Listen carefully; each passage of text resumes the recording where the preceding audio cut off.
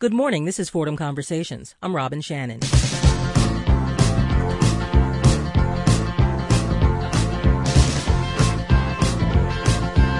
This sunny season, people are packing their bags to take off on summer trips.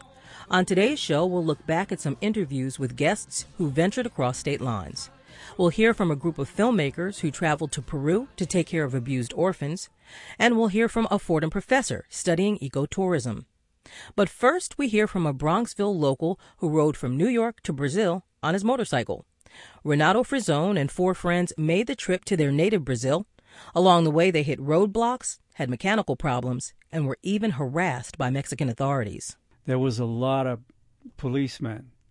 And if you look at their face, they look like kids. Oh. But they look like kids in uniform and with big guns. Uh-oh.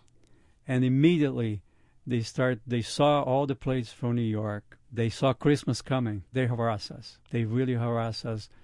And what did they do? What did they say? You're on your bike, you're stopped. Well, they can't say anything. Well, you just pass a red light. It was not true. Mm-hmm. But they can say, oh, you need to have this in your vehicle. It's not here. So they can come up with anything. So you would pull over, and then they would come up to you, and they'd say, oh, you don't have A, B, and C. Here's a ticket. Right. Or would they make you pay them then? Well, they say you want to go to the place where you pay your ticket, or you want to pay here. Of course, they want money. But how much the scary part was because they were very aggressive, and there was a number of them. And we are in the middle of nowhere. Right. There was nobody around, so they could do whatever they wanted with us. It was nighttime, so I was fearful there. Mm-hmm.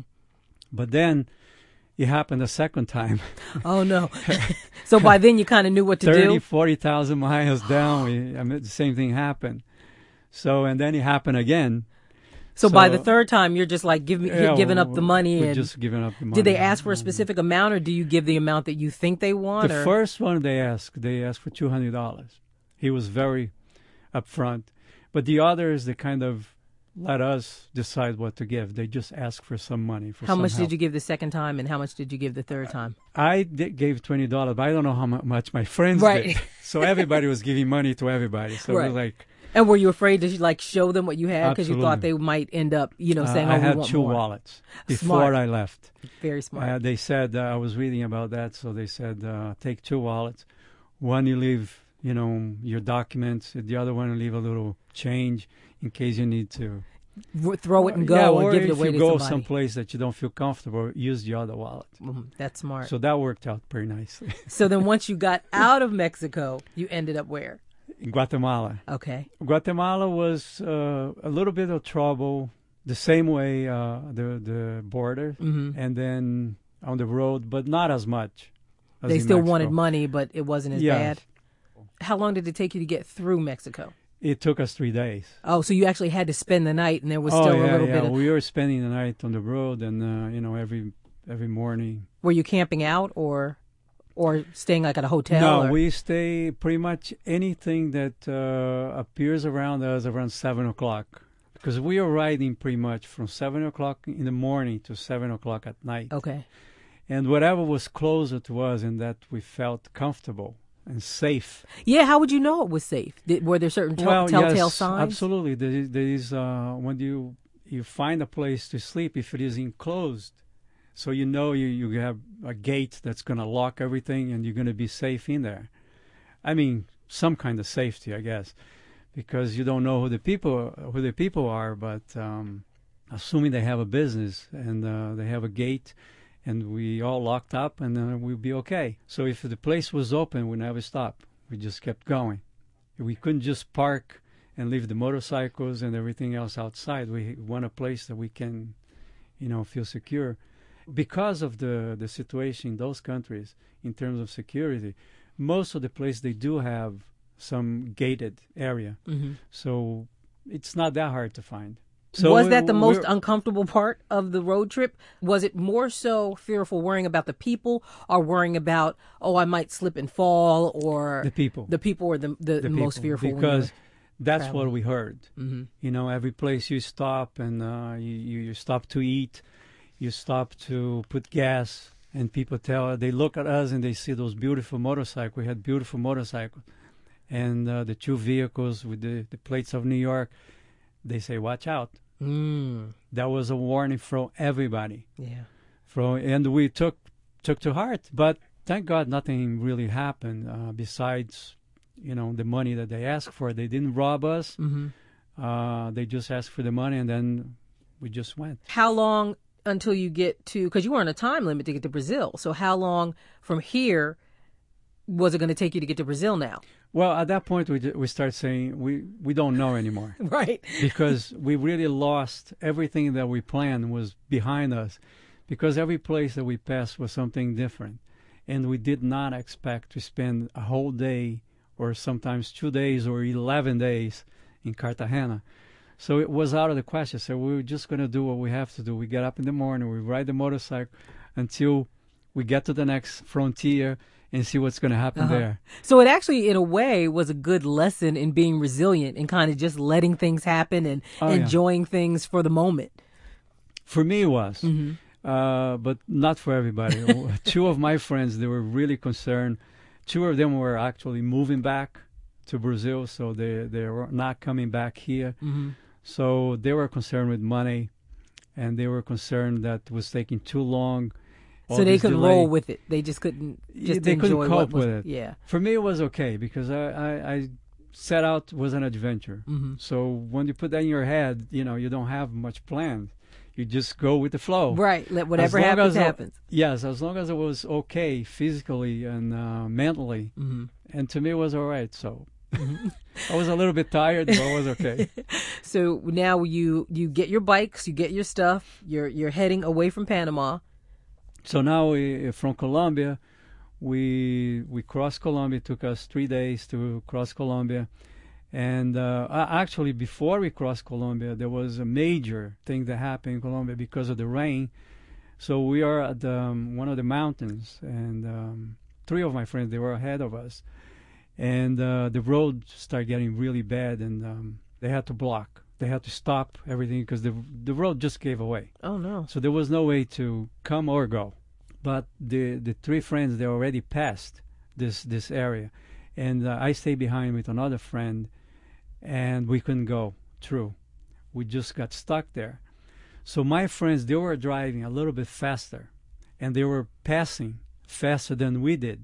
And they were able to make, ahead of us quite a bit. We're talking about maybe 15, 20 minutes ahead of us. We are in the middle of this mountain, in the middle of nowhere, but we are stuck over there. And on the left side and the right side, you see the cocaine plantation. Really? That was a little intimidating. Unnerving, intimidating. And people said to us before we set up, they said, don't travel at night on this road. They said, just go during the day. Actually, none of those places I recommend to go at night. You travel during the day. No sun, get out of the road. Why? It's dangerous. What could happen? People rob you.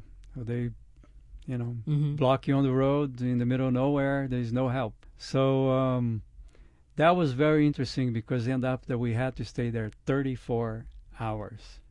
And it was dark. And we had to sleep there. Where'd you sleep? We slept, I slept in the car. And I could guess you were a little nervous. You were like parked right there in the road, and you just had to right there. The only good thing is there was, of course, more people. There was more people on the road like us, stuck. Did you know what was going on, or you just knew we were stopped? We knew because some of the people that came through, they told us, that happened. The road gave away, so they said it was impossible. It was impossible to pass. Did your friends know? How did you let your friends who had gone ahead of you know that you guys were stuck? They passed this bad area, and they radio us because we had a radio between the two cars. So they radio us. They said, this is a big trouble here.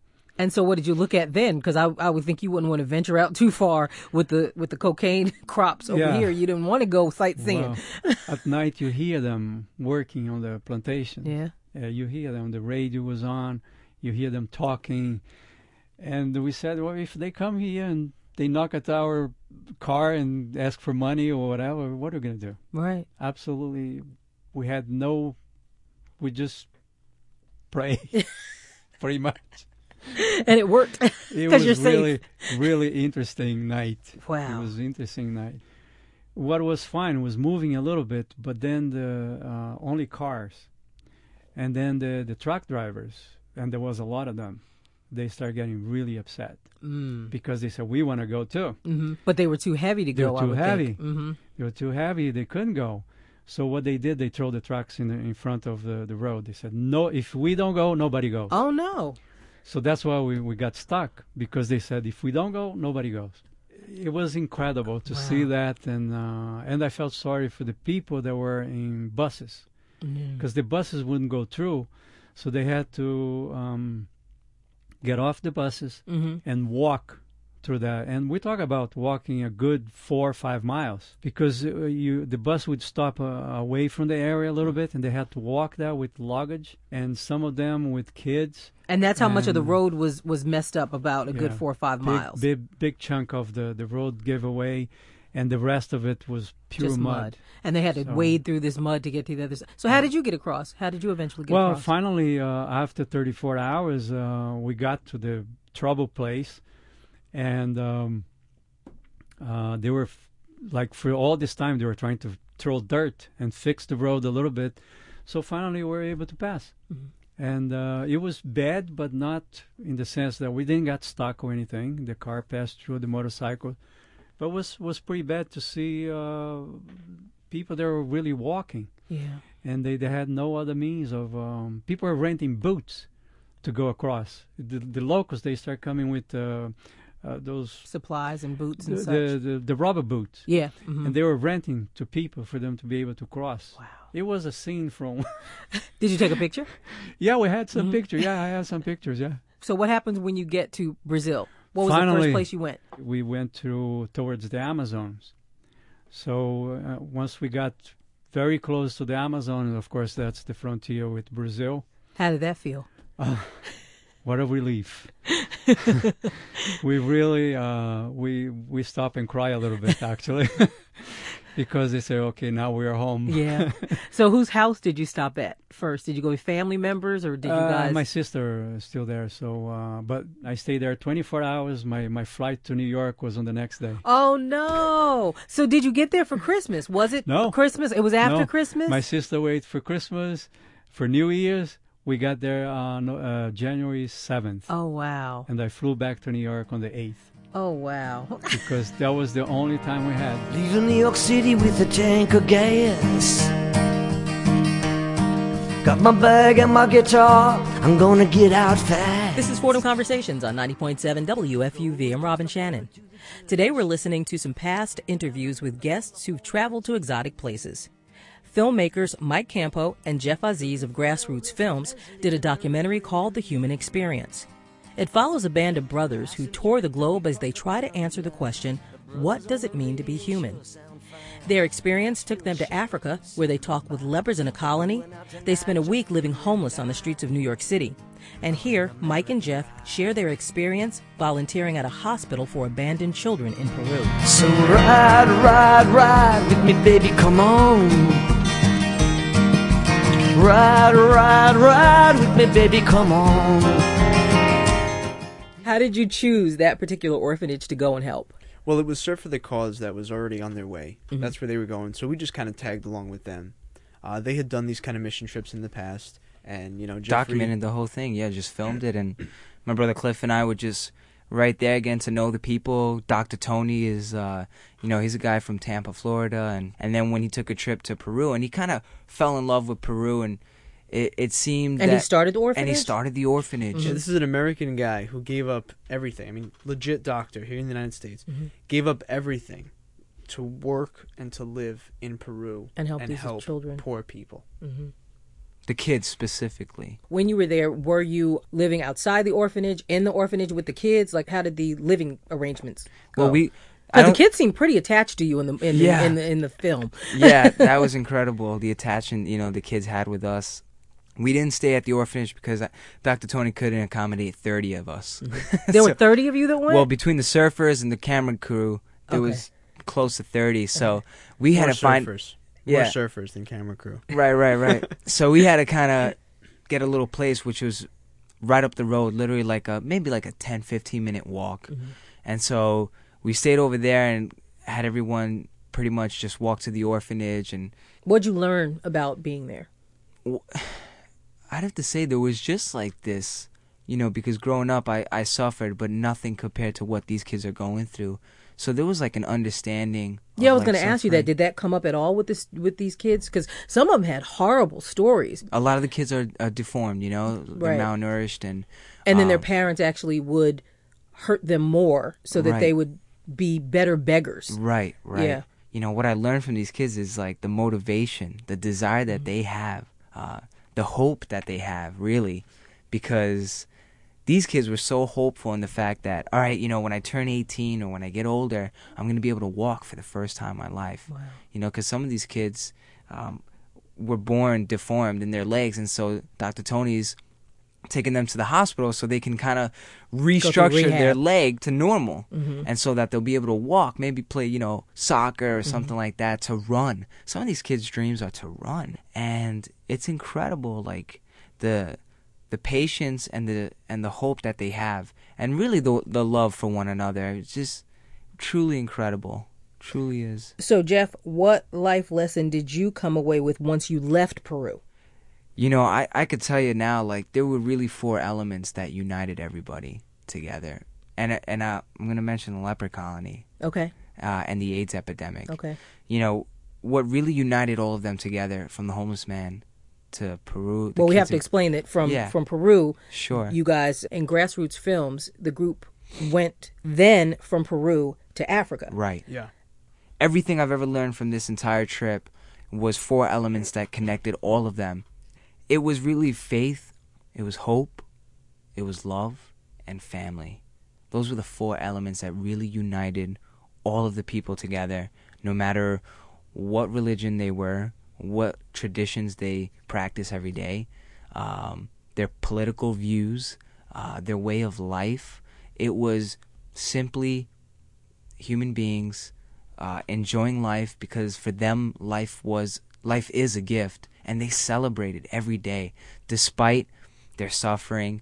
I mean, they're actually, because of the disease that they have, their bodies are Receding. decaying. Yeah, exactly. And didn't at one point the people in the leper colony were explaining that their families had just forgotten about them, had disowned them almost because of this disease?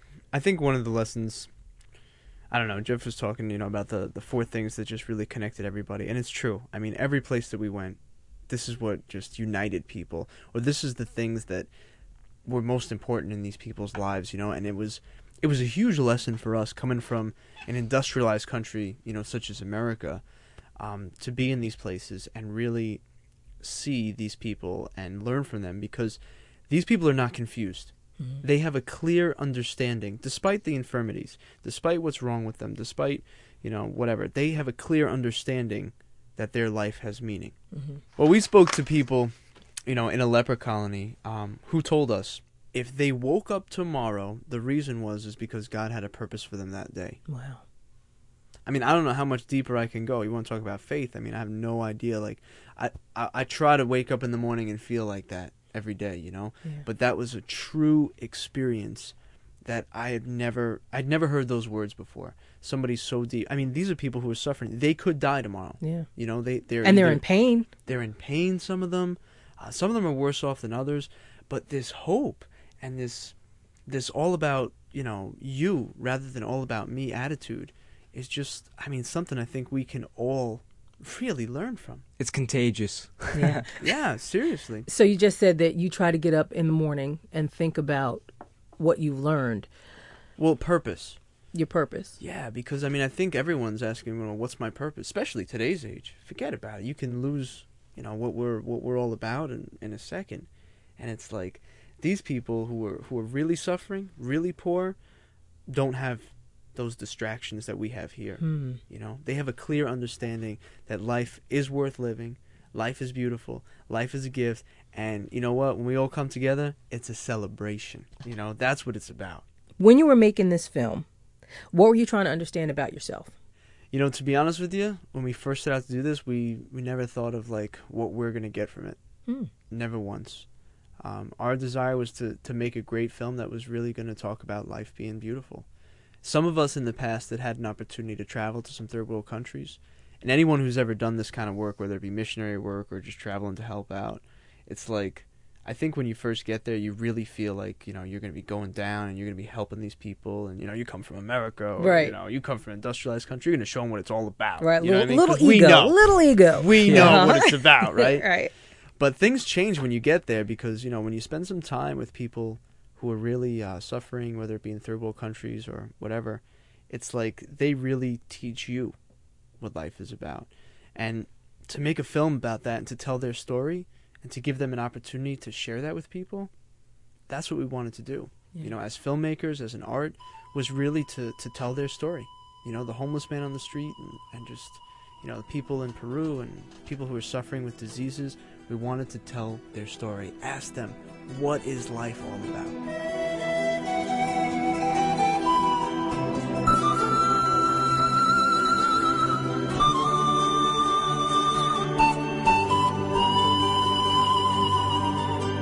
The Human Experience went on to win many awards, including Best Documentary at the Atlanta International Documentary Film Festival. Up next, we hear from Fordham professor Robin Anderson. She found herself in Curacao while researching ecotourism. There, she enjoyed preparations for Carnival and uncovered some of the island's rich and diverse culture. Usually we hear it pronounced Caraco, but that's incorrect. Right. We have different ways of pronouncing it, but the right way is Curacao. Why did you end up in this beautiful place? I'm doing research on ecotourism, especially wildlife encounters, and with marine mammals, which includes swimming with dolphins, really kind of fun things like that. And you may say this is research, but somebody's got to do it. Oh, hard work. Yeah. And so I went there actually writing up Curacao for the Frommer's portable ABC. And the ABC is Aruba, Bonaire, and Curacao. Once you traveled there, did you get to take part of Carnival, first of all? Because that's what a lot of people know Curacao for, correct? Yes, but because it carries on from, say, January 8th right through the middle of March, they have all this activities around the Tumba Festival and who's going to be the main character singing the Tumba in the main carnival. Now, what's the Tumba? The Tumba is a music particular to Aruba and Curacao. It's, of course, an African beat. It came in the 17th century, and right now it's kind of mixed with Latin jazz and merengue, wonderful kind of carnival music. So what were some of your favorite highlights of your trip? I loved meeting all of the people. It's such a diverse culture. Sadly, the whole history of these islands, as you know, in the Caribbean is fraught with some kind of pretty dramatic histories of having the native populations wiped out because of that kind of rich history. But Curacao, you add that Shell Oil went in 1950 and made one of the biggest oil refineries in the Caribbean at that time, which brought a whole nother wave of international workers in from Latin America, from Brazil, and you mix all of that together, and you've got basically people from 50 different countries, an incredible language called Papiamentu, which is a combination of French, Portuguese, Spanish, Dutch, English, with African-American linguistic aspects in it. What the oil company did do is provide jobs, I think, at a time that got the country out of the legacy of sharecropping. It's very well-off country, really. The islanders go to Holland to be educated. They all can have a free college education. Everybody's fluent in many languages. They're friendly, and they have a standard of living that's very high for a tourist destination, really. And you were able to see sides of the island that just a normal tourist might not have been able to because of your experience as a travel writer. Right. So let's talk about some of the people Great. that you got an opportunity to meet on your trip to Curacao. There was this herbalist who I found pretty interesting when I was listening to your audio. Tell me about her. What was her name? That's right. Dina Veres. Mm-hmm. And she had this wonderful shop in a garden. She'd been educated in California. She does international speaking tours to talk about the folklore of natural remedies and how medicines originally came from plants. Now, Robin, when you were speaking with the herbalist, she gave you a recipe so to speak, for something that I've never had, cactus. Cactus soup. And it came out when she was telling us about one of the local cactus. There are many local things on the island. And, in her garden, we were there and she was showing us a way to harvest the cactus with this special tool. So you take this home, you take off the thorns very quickly with a knife, and you put the slices on a stone, you beat it, you get a slimy green mesh. You cook your water, you throw it, and that's the soup you make, and you stir the soup with the lele from the lele tree. That's how you make the cactus soup. The cactus is very good for the intestines to stay young, and that's why it is our local dish on the island.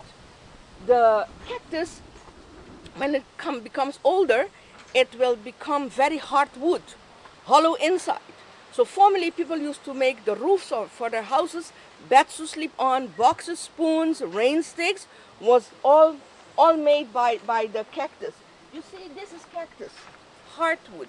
You also got an opportunity to meet a rabbi who has a kosher kitchen. Yes. Tell me about him. He's another example of the incredible diversity that's the traditions of Curacao. The Marrano Jewish community arrived in Curacao around the 1600s via Spain and Portugal, and the synagogue there is the oldest synagogue that's been in use in the Western Hemisphere. The rabbi that we spoke with is part of another community. There's actually two Jewish communities that came to Curacao in the 1920s, primarily of European Jews. And what did the rabbi tell you about the islands of Curacao? Well, he, like many people who go there, see the natural beauty. And Curacao is famous for having so many different kinds of beaches and a number of different natural areas. So it's got diversity of landscape and ecosystems and people. Curacao is the most westernized island in this whole entire area. A lot of offshore banking here, a lot of big companies invest here. It's got natural beauty beyond, really, it's just incredible stuff. You met a character named Captain Goodlife. Tell me what your name is on the island. I'm Captain Goodlife for the tourists. So, how do you live up to that name? The name says everything about the way we live here. It's a good life, it's honest, it's holy, it's nature, and it's nice. Who is Captain Goodlife? Captain Goodlife was a local water taxi destination, really, where you go to a bay called Santa Cruz, and you kind of have to, seek him out a little bit there, Robin. He's kind of over on the bay on the left, and he has his hand-built house in a veranda there, and he'll take you to some secluded locations along the coast. Now, as you can see, you have Dutches, Chinese. They all come here because I think it's the name said it all. The holy beach is Santa Cruz Beach, So that's my motto. On the YouTube, on the Google, on all these website things, you just go for CaptainGoodlife.com or Captain Goodlife, YouTube, Facebook, whatever. I appear there, and it's nice because I never touched a computer before. People who came here, they wrote stories about me, and it seems to be working. So the good work is, the word is getting to the people, so it's nice. I'm satisfied. You take people to beaches that are quite remote, where they could find some serenity. They can be just by themselves. Yes. Where are those beaches, and what do they call them? Well, when I started this product, this business, I had to create stuff. There's a ship that's sunk just off the coast. In fact, it was his father's ship, and he sunk it. Sadly, he sunk the ship while his father was still alive. And actually, he fled the island at one point, but he was welcomed back later because I think he sunk it illegally. But that's very common. If you want to take divers, you often put something in the water to help the coral grow and to be an attraction for divers to see the fish and see all the beauty underwater. Yes. Now, frankly, I don't like to dive sunken ships because I think they're kind of dangerous, but many people do. It's an attraction. But there are some nice corals and some little inlet bays along the coast from Santa Cruz on that part of the island. Professor Robin Anderson says she hopes her work on ecotourism will inform and encourage visitors to the island to respect and nurture the environment. This has been Fordham Conversations on 90.7 WFUV. To hear the full interviews from today's show, you can check out the Fordham Conversations webpage at WFUV.org. And I want to give a special thanks to my producer, Alan Canlick. Stay tuned for Cityscape with George Bodarky next. For Fordham Conversations, I'm Robin Shannon.